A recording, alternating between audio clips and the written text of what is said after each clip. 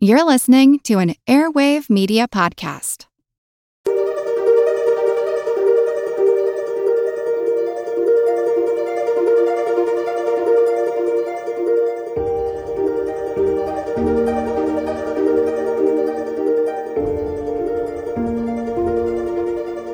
Hello, everyone, and welcome to the All Creatures Podcast. I'm Angie, and today we're going to be talking about the largest species of cat, and of course, one of the most iconic animals on the planet. I'm really excited today to have Sunarto with me. And Sunarto is a tiger expert that works at the World Wildlife Fund in Indonesia. He has his PhD in wildlife sciences, and he's a biologist working with wildlife and landscape ecology. His specialty is working with and conserving the Sumatran tiger. He works on how the tiger is distributed, its ecology, where it likes to live and how it moves, and of course, how best to conserve them. And Sunarto has been working in tiger research in central Sumatra for years. He's authored several peer-reviewed scientific articles about the Sumatran tiger, and he's also the co-founder of the Sumatran Tiger Conservation Forum. So I'm so excited today to have Sunarto with me. Hello, Sunarto. Are you there? Can you hear me? Yes. Hello, Angie. How are you? It's really good to finally we can talk today. I know. So, yeah, Sunarto and I have been working together for a little bit before this interview to try to get connected because he is currently in Java, in Indonesia, part of Indonesia. And the internet connection is great and really fast there. We just had a few little hiccups with my recording software, but we worked through it, and now we're like old best friends. So we're gonna have a lot of fun today. I've been That's waiting amazing. patiently, like a little. Yeah, problems sometimes connect us. Yeah. Yes, exactly. But I've been dying to talk about tigers, and having an expert like you on our podcast is just such a treasure. And we've talked about lions before on the podcast, but you're our first big cat expert, and I just cannot wait to dive into learn. I'm doing this more for myself so I can learn more about the tiger. So Sunarto, I always like to ask my guests just to tell us a little bit about yourself. What is your background so our audience can get to know you? Well, my background, I was born in Central Java. The island of Java also used to have tigers. Even Bali used to have a different subspecies of tigers. But unfortunately, when I was born, the tiger was exactly at the time that is probably worse than much worse apparently than the condition in Sumatra now. So the tiger went extinct just few years after I was born. So maybe when I was born, there were still actually tiger there. And then I moved from a place where I was born. There was, in the kind of like rural areas to a big city of Jakarta. It's like the capital of Indonesia that has like probably about 10 million of people at that time. So I lived there. I moved from that childhood green places to, hustle bustle city. The big city, yeah. Yes. So I kind of like missed that moment of my childhood that always surrounded by, greeneries, some little wild places and so on. So when I about ready to go to university, the first thing that I've been thinking is that I want to live and work in places that has such a, like green and wild that I can enjoy. So that's when I decided to study biology as my major. So I went to University of Indonesia, which is in Jakarta. Well, actually, it has a campus also in Depok, which is not far from Jakarta, but less than 1 hour with either train or bus or car, if you like to drive. Then I studied biology. I finished my first degree. The first degree here takes about 6 years to finish, which is like the normal length of study. That include also fieldwork. Actually, I need to write kind of like dissertation, but a simple version, a bit different from the system in the US. Yeah. So I studied bird at that time in different island in Sulawesi. Okay. Sulawesi, by the way, is another amazing place in Indonesia. As a biologist, I think I at that time had a dream. Either I have to go to either Galapagos or Sulawesi, which both are equally amazing. This is the place. I mean, Sulawesi is the place where Wallace actually visited. I don't know if you're familiar with Wallace, but at the same era, actually, Wallace and Darwin actually went to different places, and then both actually independently kind of like found the theory of evolution. So this is really amazing place. Wow. And then I worked for quite a bit. Yeah, I worked for quite a bit, and then I studied. I took my master in the UK, studying forest fire, and then work again on orangutan. And then I went back to university, this time to the US for my PhD. And that's when I started studying tigers in 2004. That's a little bit of my background. Sorry, a bit long. Are you kidding me? I want to go into all the different studies you did, including your honors thesis.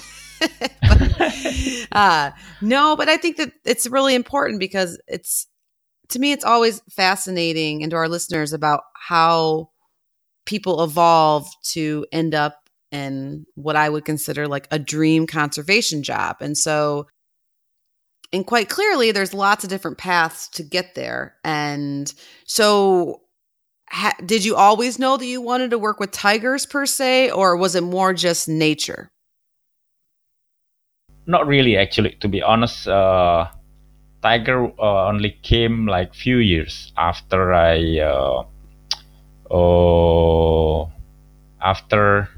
my master finished.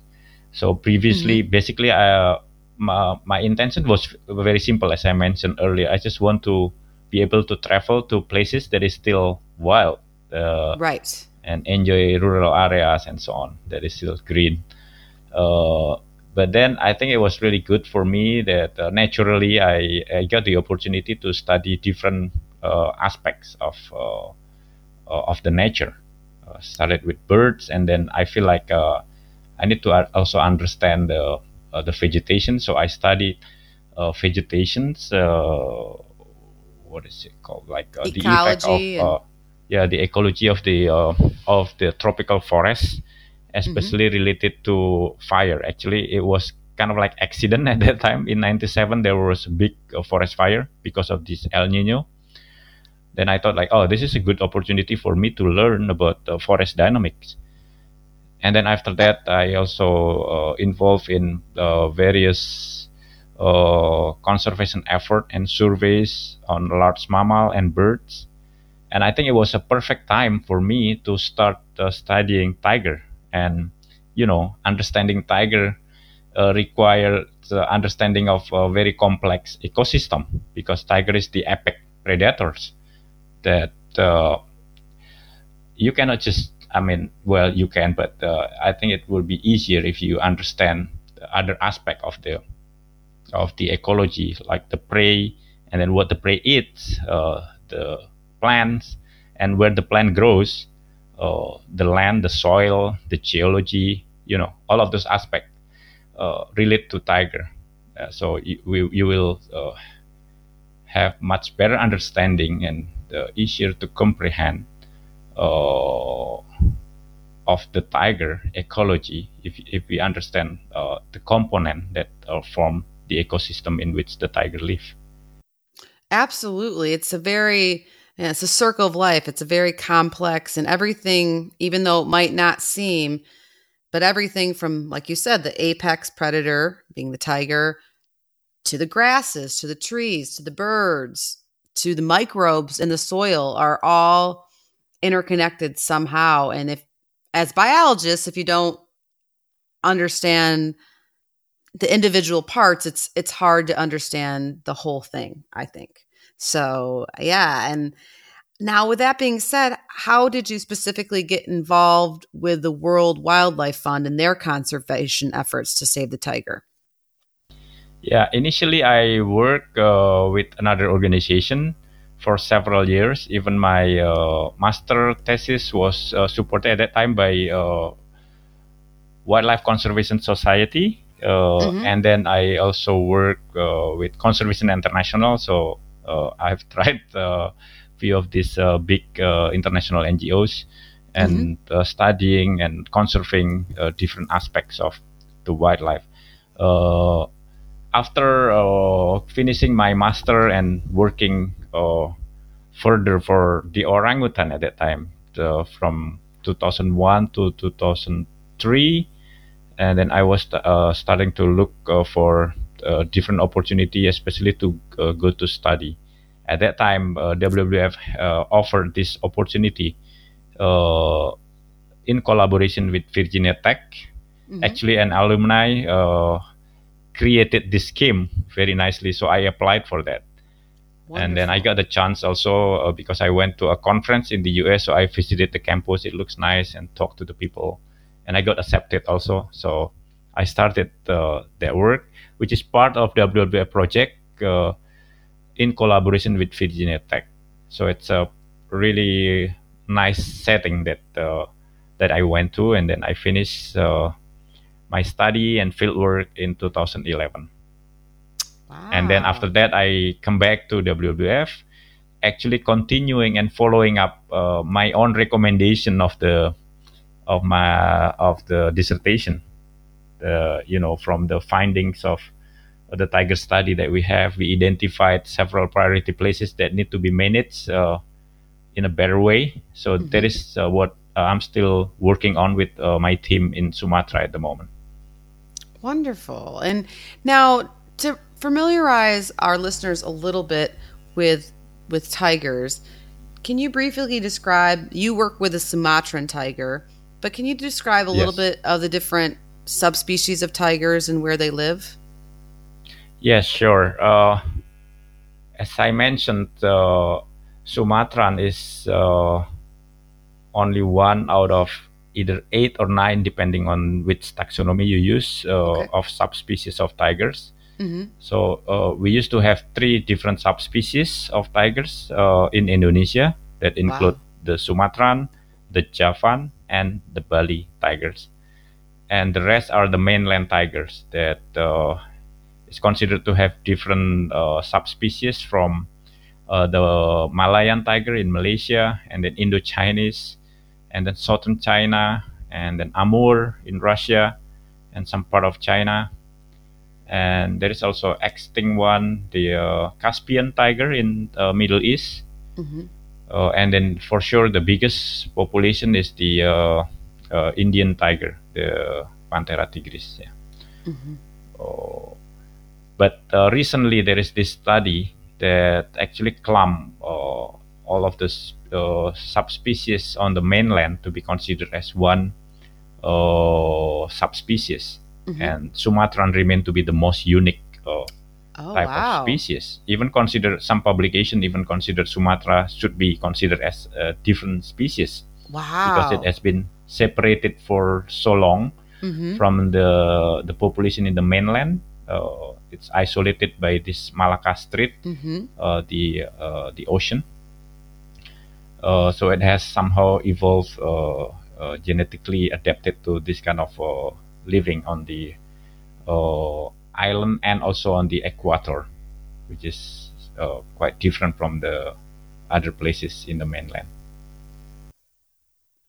Wow. Okay, that's incredible. And since you've worked in the field researching tigers for so long, do you have a memorable moment or an encounter with a tiger that you'd like to share? Well, every encounter with tiger is always memorable, apparently, and unfortunately, it's not that many yet. Despite my work for no, it's already 14 years. Well, I'm not always in the forest, Hmm. but I only saw the tiger twice, and the entire team have only saw the tiger less than 5 times.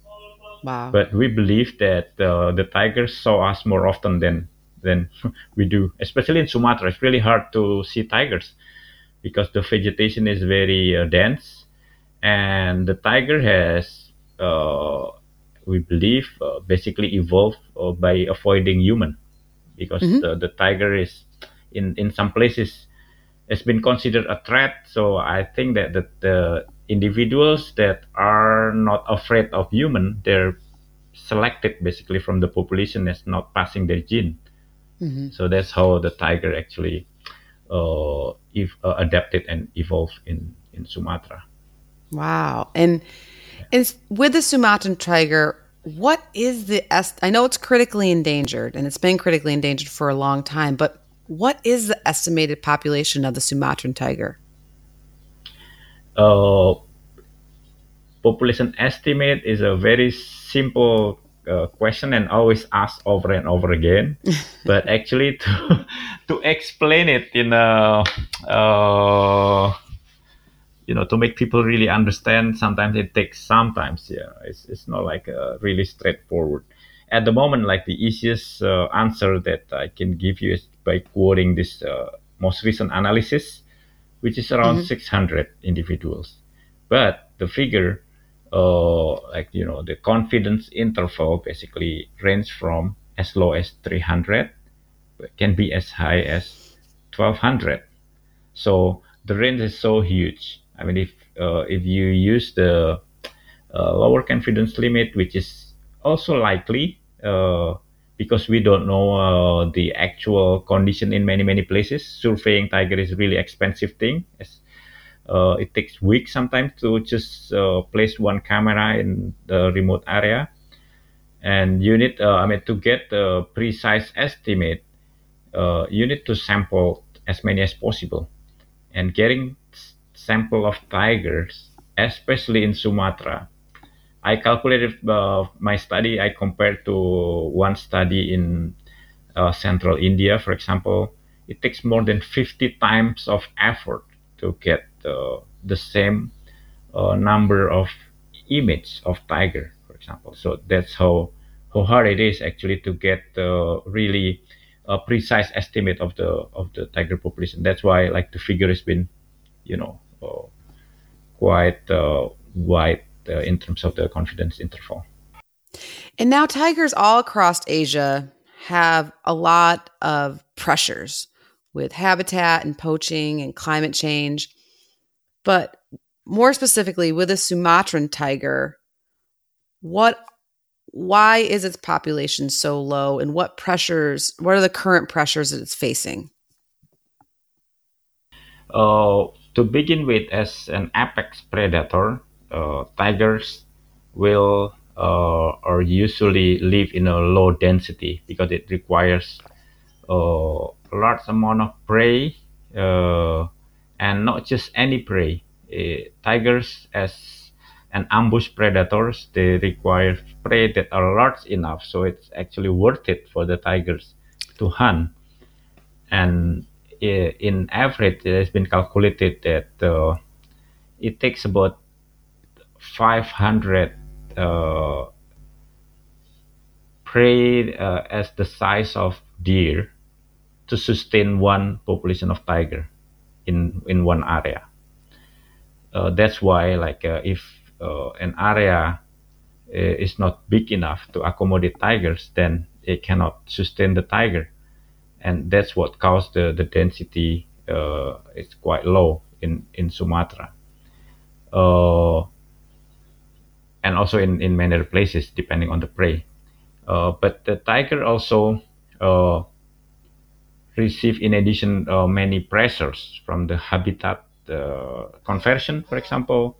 They also heavily poached because many people still believe that tiger parts or can actually be used for many purposes, like as traditional medicines, as tools for magic, so many different kinds. Sometimes also as a pride, people still keep the stuffed animals in their house and so on. Although it is illegal actually to do that, but some people still doing it anyway.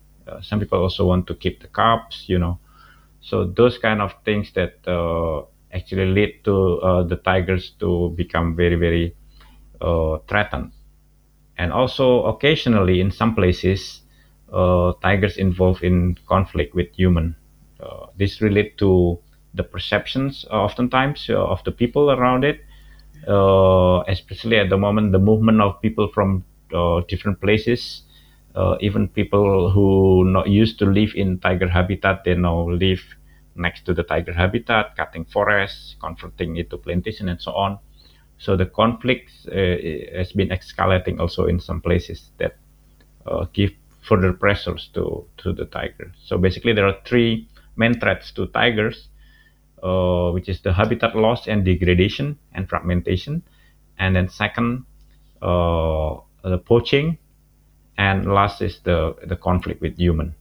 And recently, the past 10 years, we have experienced a massive increase in poaching, and we believe that is now actually uh, the biggest threat to tigers, especially in Sumatra. Wow. But in Sumatra, they're legally protected, right? Poaching's obviously illegal. Yes, yes, it is. The tigers are legally protected in Indonesia. Unfortunately, though, the other subspecies are not protected. That's something that we've been trying to propose also to the government, because unless you protect all subspecies of tiger, it will be difficult to enforce the law. Sometimes people can say that, oh, this is not Sumatran tiger. Uh, Right. so I think it will be much simpler if we can revise the law to protect all tigers, because all are endangered anyway. Right. Sumatran is Yeah. even critically endangered. Yeah. Mm-hmm. So those are the things that we also work on. In addition to study on the ground, we also need to work on the policy, to work on the legal protections and so on. So many other works that we need to do also in addition to study. And yes, Sunarto, that actually leads into my next question. What, with your work to conserve the tiger at WWF, what does an average day look like for you when you're in the field looking for tigers? You mentioned you use camera traps, and you'd mentioned that you do a lot of hiking. So if you could maybe just describe what it looks like when you're out there looking for tigers. Sure.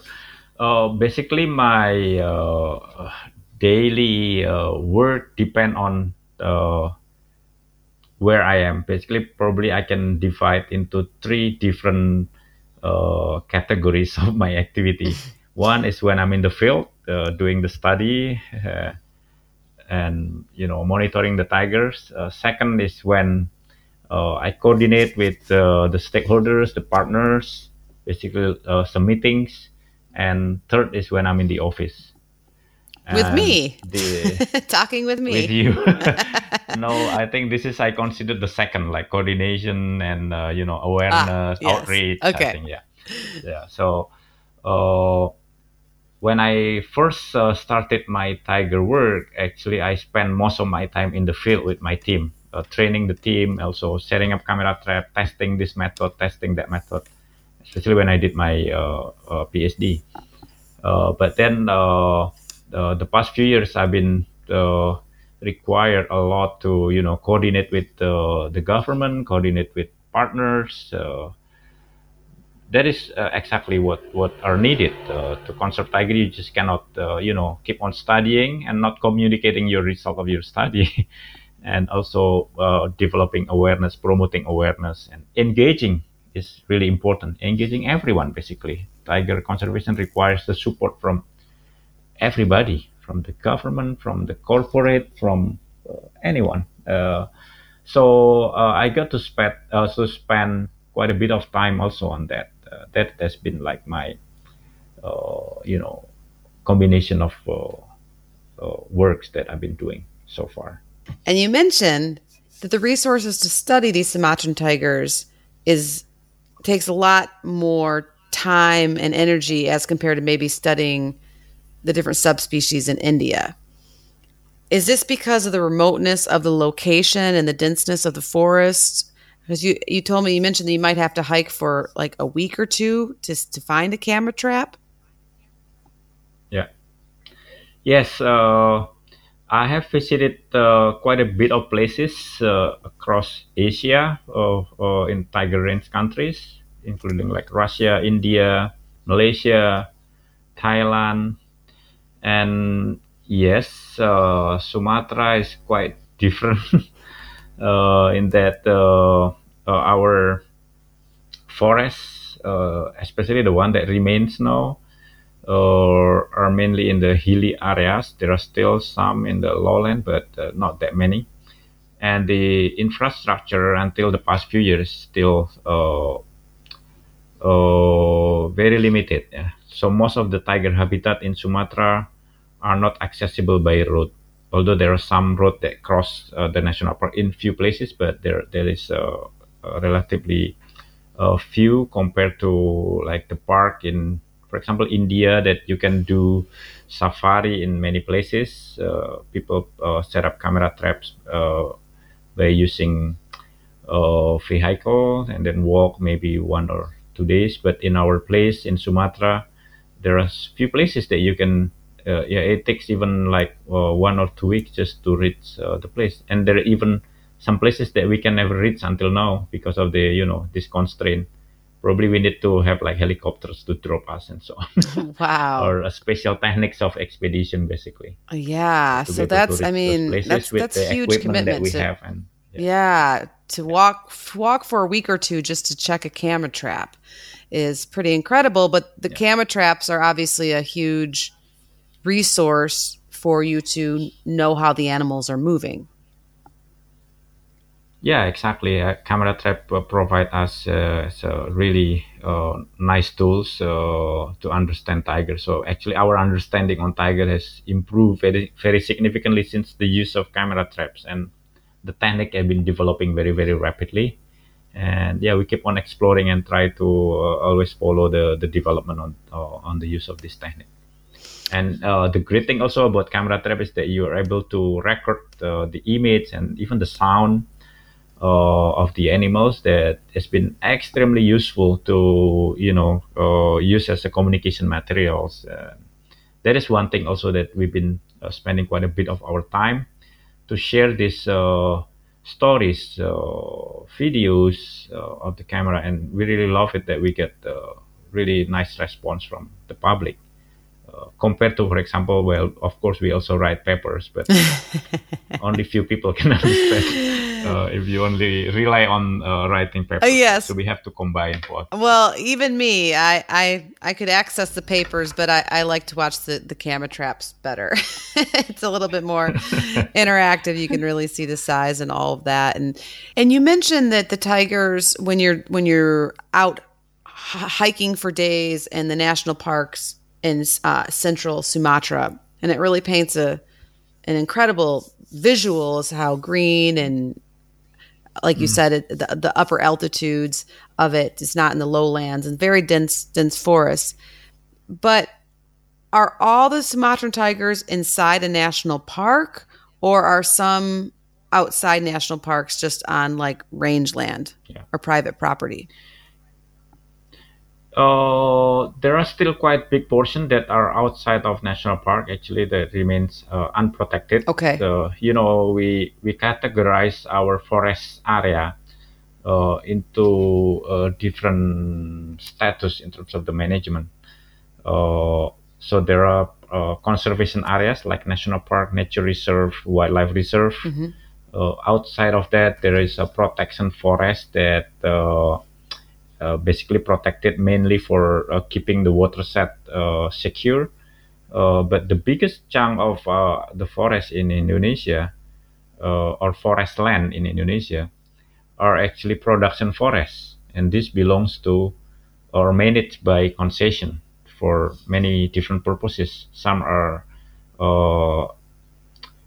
production of the natural timber. Basically, you do some selective cutting, but others basically are clear cut and to be planted with uh, totally different kind of trees, like acacia, for example, for pulp and paper. Yeah. So, and the tiger can occasionally still use those kind of areas. That is exactly my study was about. Try to explore how actually tigers survive, if they do, in these different kinds of land cover types across Sumatra.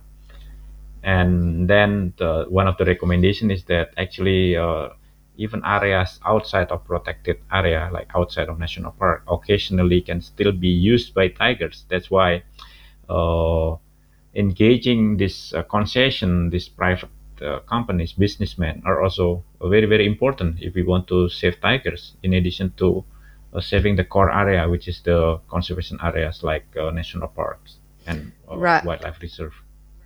Yes. And so, I mean, that's why I just love the work by the World Wildlife Fund. Not only do they work to, of course, conserve the species, which is important, and understand its population dynamics, but you also do a lot of work to conserve their habitat and to figure out how to work with, like you said, the landowners and the private entities Yeah. that are, Yeah. that where the tigers inhabit outside of the protected parks. And Yes. so what? And we in fact develop we after communicating with these business sectors, we identified the gap,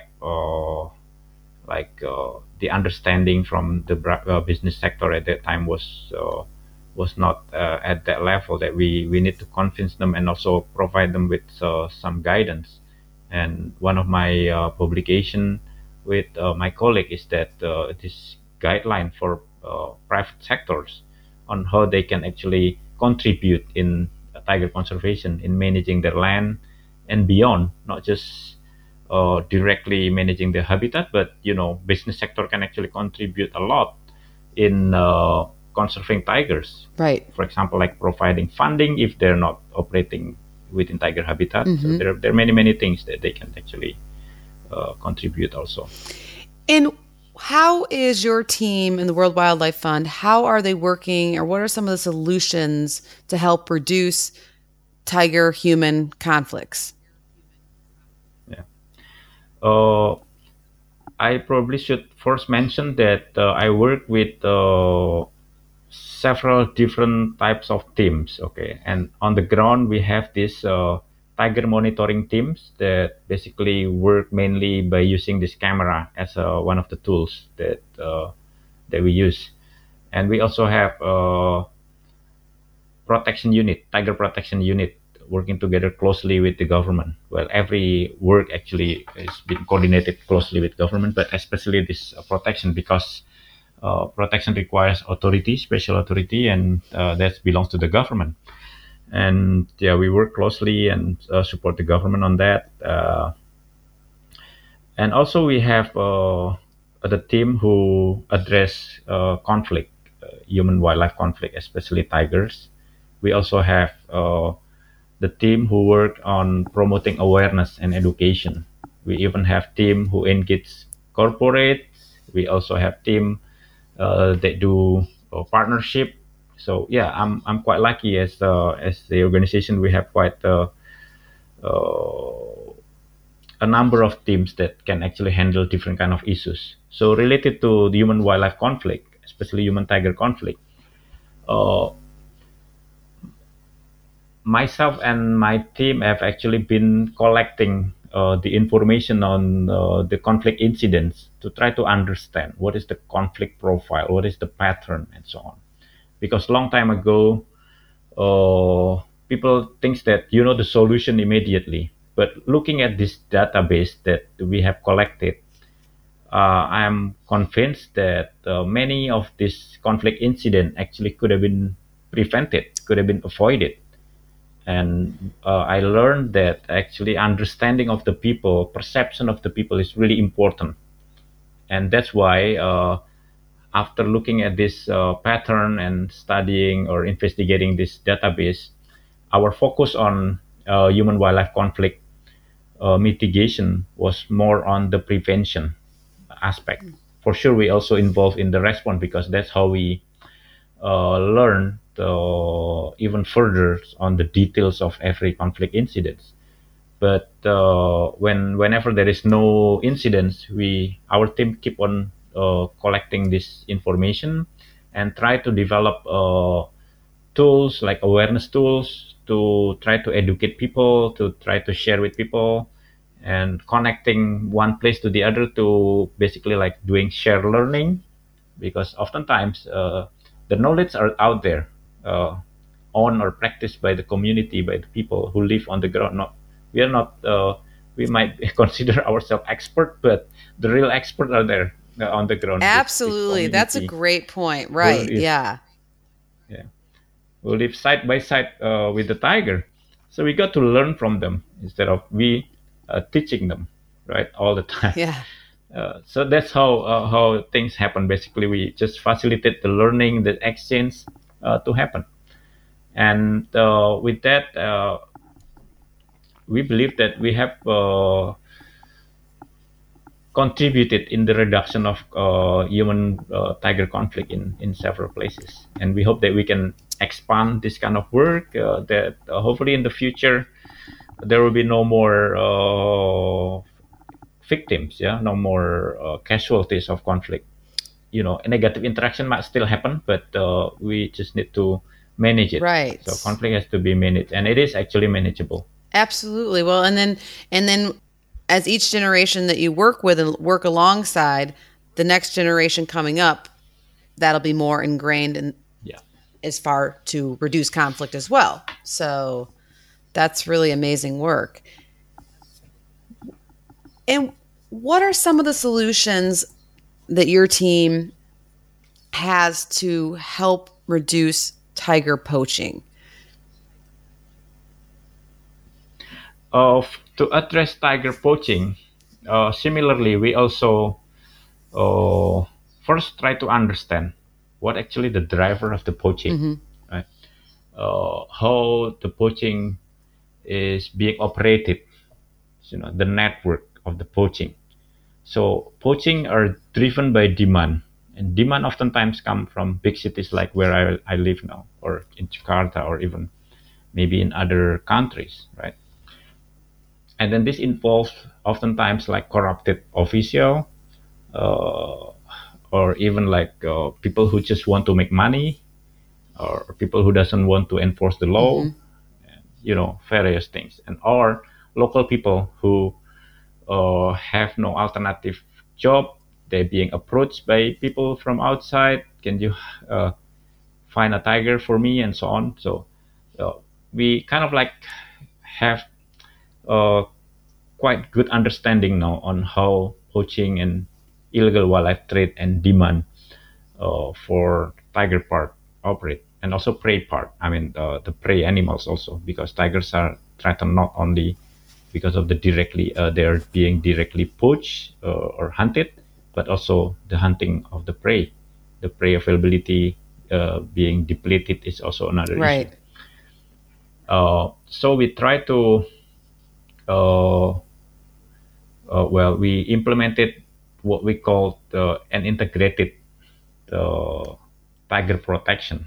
So we have three prong for that. So first is we maximize and try to improve the effectiveness of the patrolling of the tiger in their habitat. That's the first thing in the core area. Outside of that, we deals with the traders. So we basically want to break the chains of illegal wildlife trade that typically happen from nearest village of the tiger habitat all the way to the big cities, the airport, seaport, different countries, and so on. Okay. And the third is to address the demand also. We do a lot of behavior change campaign, engagement, and so on. So those three things that we try to implement in an integrated manner. Otherwise, if you only work on one, you cannot address the poaching. You have to you work together with many different partners. and make it in synergy. That's we believe how poaching can be addressed. And as I mentioned earlier, also policy is also very important, and policy relate to all of this. And the commitment from the government is really important. That's why we work closely with the government, trying to support them with any way we can to strengthen the protection. We work with not just talking about law, actually, when we talk about protection of tigers. We also work with even religious leaders. In Indonesia, uh, they're believing, faith-based is really important in determining people action. That's why we've been working together with religious leaders, with community leaders, to also uh, promote the awareness and behavior change toward supporting tigers. Well, and I think for a lot of our listeners that are animal enthusiasts or animal lovers, and obviously you being a wildlife biologist and conservationist, of course, saving the tiger, the Sumatran tiger, is what we need to do. Like, it's not even a question.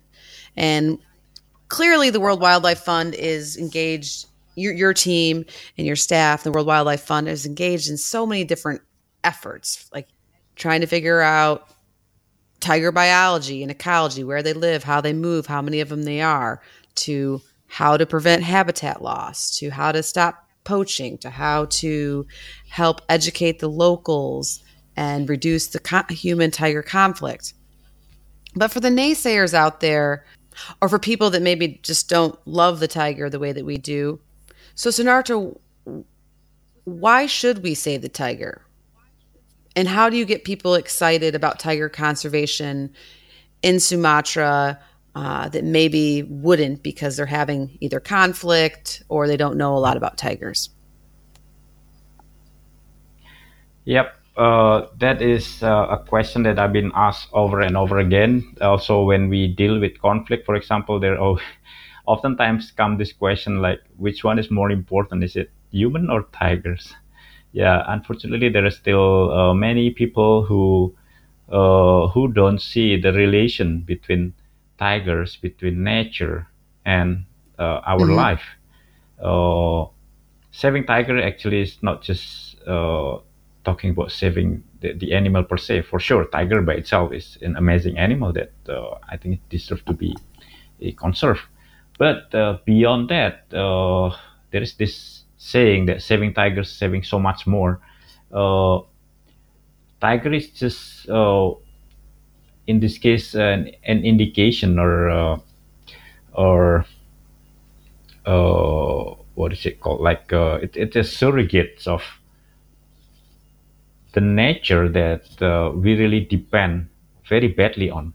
If the life support system, which is forests and water that we depend on, actually where the tiger live in the case of Sumatra. So by saving tiger, you actually save this life support system. And talking about Sumatra, maybe people in the US will feel like, oh, Sumatra is too far. Why do we care? But you know, our life is now is really totally connected. Everything that we consume at the moment is very likely coming from somewhere else. I believe like many products in the US also come from Sumatra, and the other way around. Things that we use here also some coming from the US. So that kind of thing, like we cannot separate anymore our life from the nature, and we really even more increasingly depend on the nature. And saving tiger actually is about saving nature that we really depend on. Yeah, I mean, you hit the nail on the head exactly. I mean, saving the tiger is saving so much more.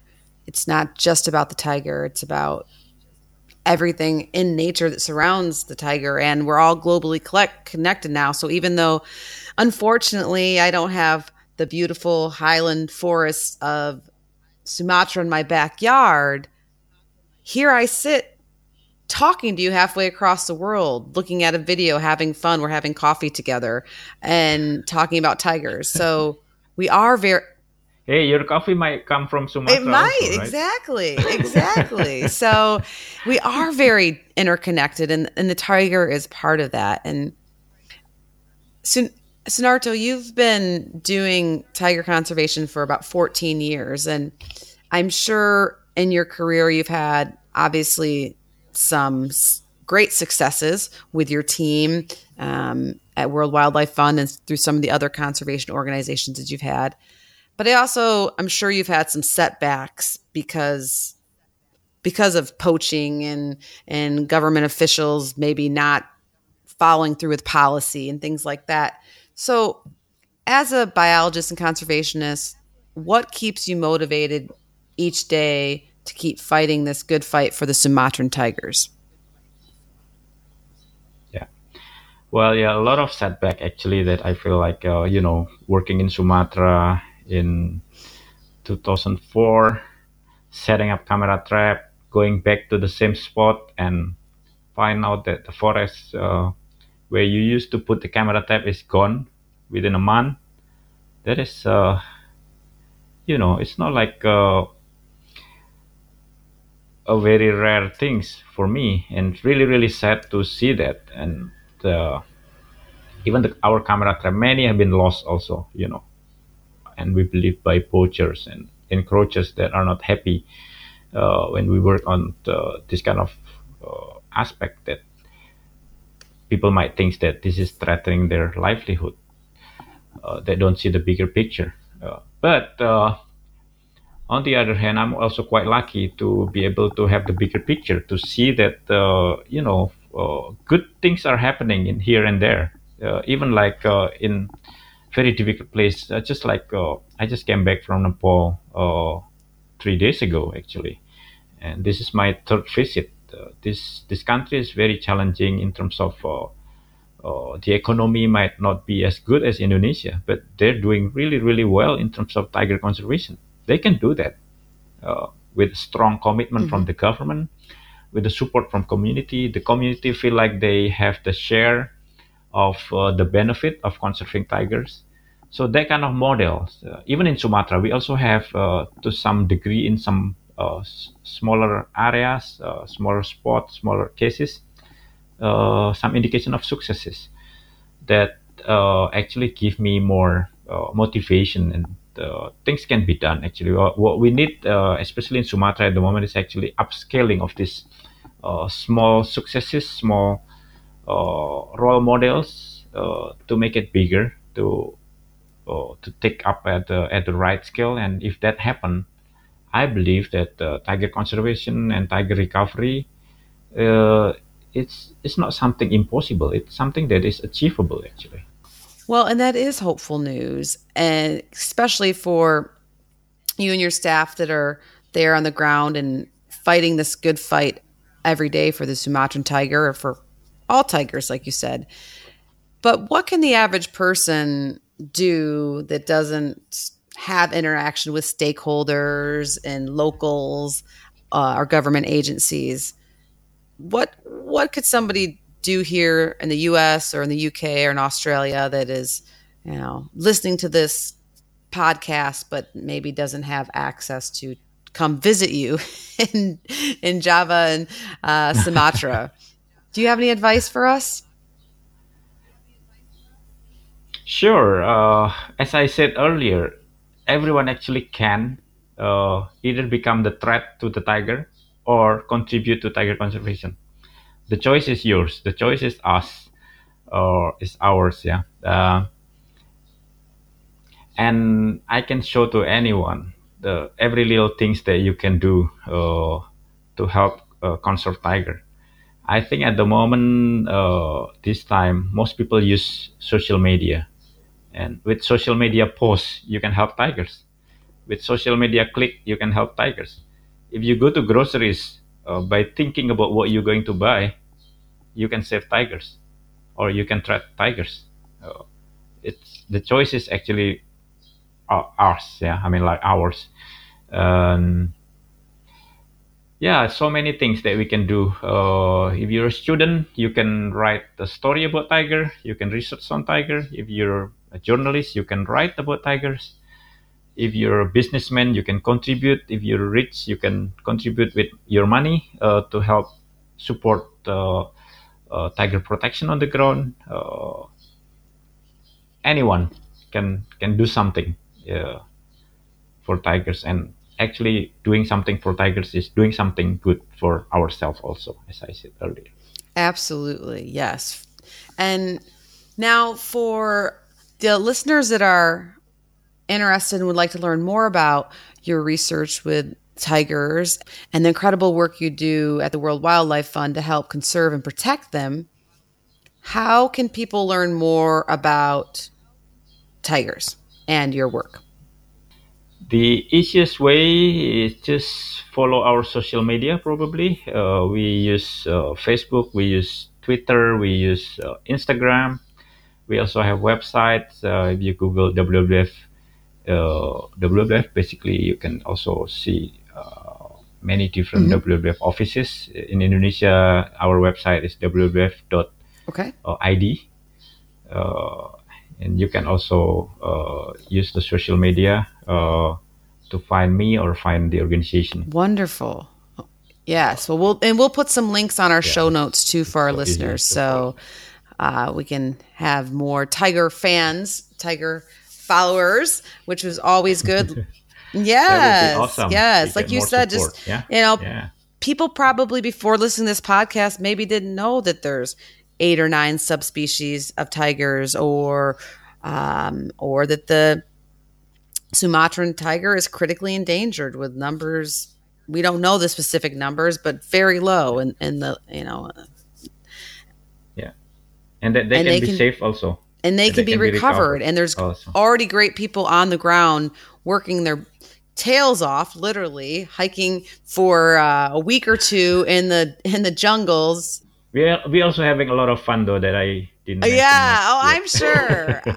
Maybe for some of you who are interested and have the time, you can also visit us, join our team on the ground. Well, that's what's going to actually lead into my next question is, so for us, if there are any students or volunteers or people that have an interest in animal conservation or tiger conservation, or if some of the listeners out there have lots of money and are able to travel to Sumatra to see tigers or learn more about them, what advice do you have?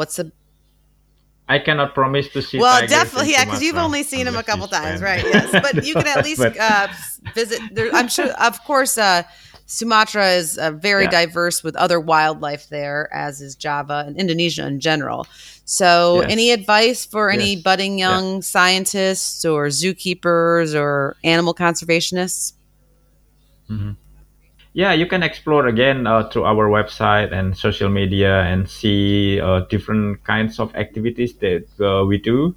And then if you're interested in one of those, or even if you have ideas on things that we might not put up there yet, you can suggest it, and then you can ask us and see if we can arrange something together to do something on the ground for the tigers. Absolutely. Well, and definitely, Sunarto, I will be staying in touch with you and wanting to continue this journey and these conversations about tigers and hearing amazing stories about your travels and where you're going, and also hopefully learning about more exciting news about how people are coming together to save the tigers and saving so much more. So I want to sincerely thank you for your time and putting up with my technical difficulties earlier before the interview. But it was awesome. We got to know each other better and became fast friends. And it's just been such a pleasure learning about you and about your journey to help save the Sumatran tiger and all tigers for that matter, because they all need our help. It's not just the Sumatran tiger as well. And so for our listeners, if you want to learn more about Sunarto and his work, check out our show notes on our webpage. Just Google All Creatures Podcast and you'll find us there. And yes, save a tiger, vote with your dollar. A lot of choices you make on social media or at the grocery store will help protect the tiger and help save them. So Thank you very much for listening, and thank you, Sonarto. Let's stay in touch, though, my new friend. Thank you so much. Yes, sure. Let's stay in touch. Thank you. Thank you, Angie.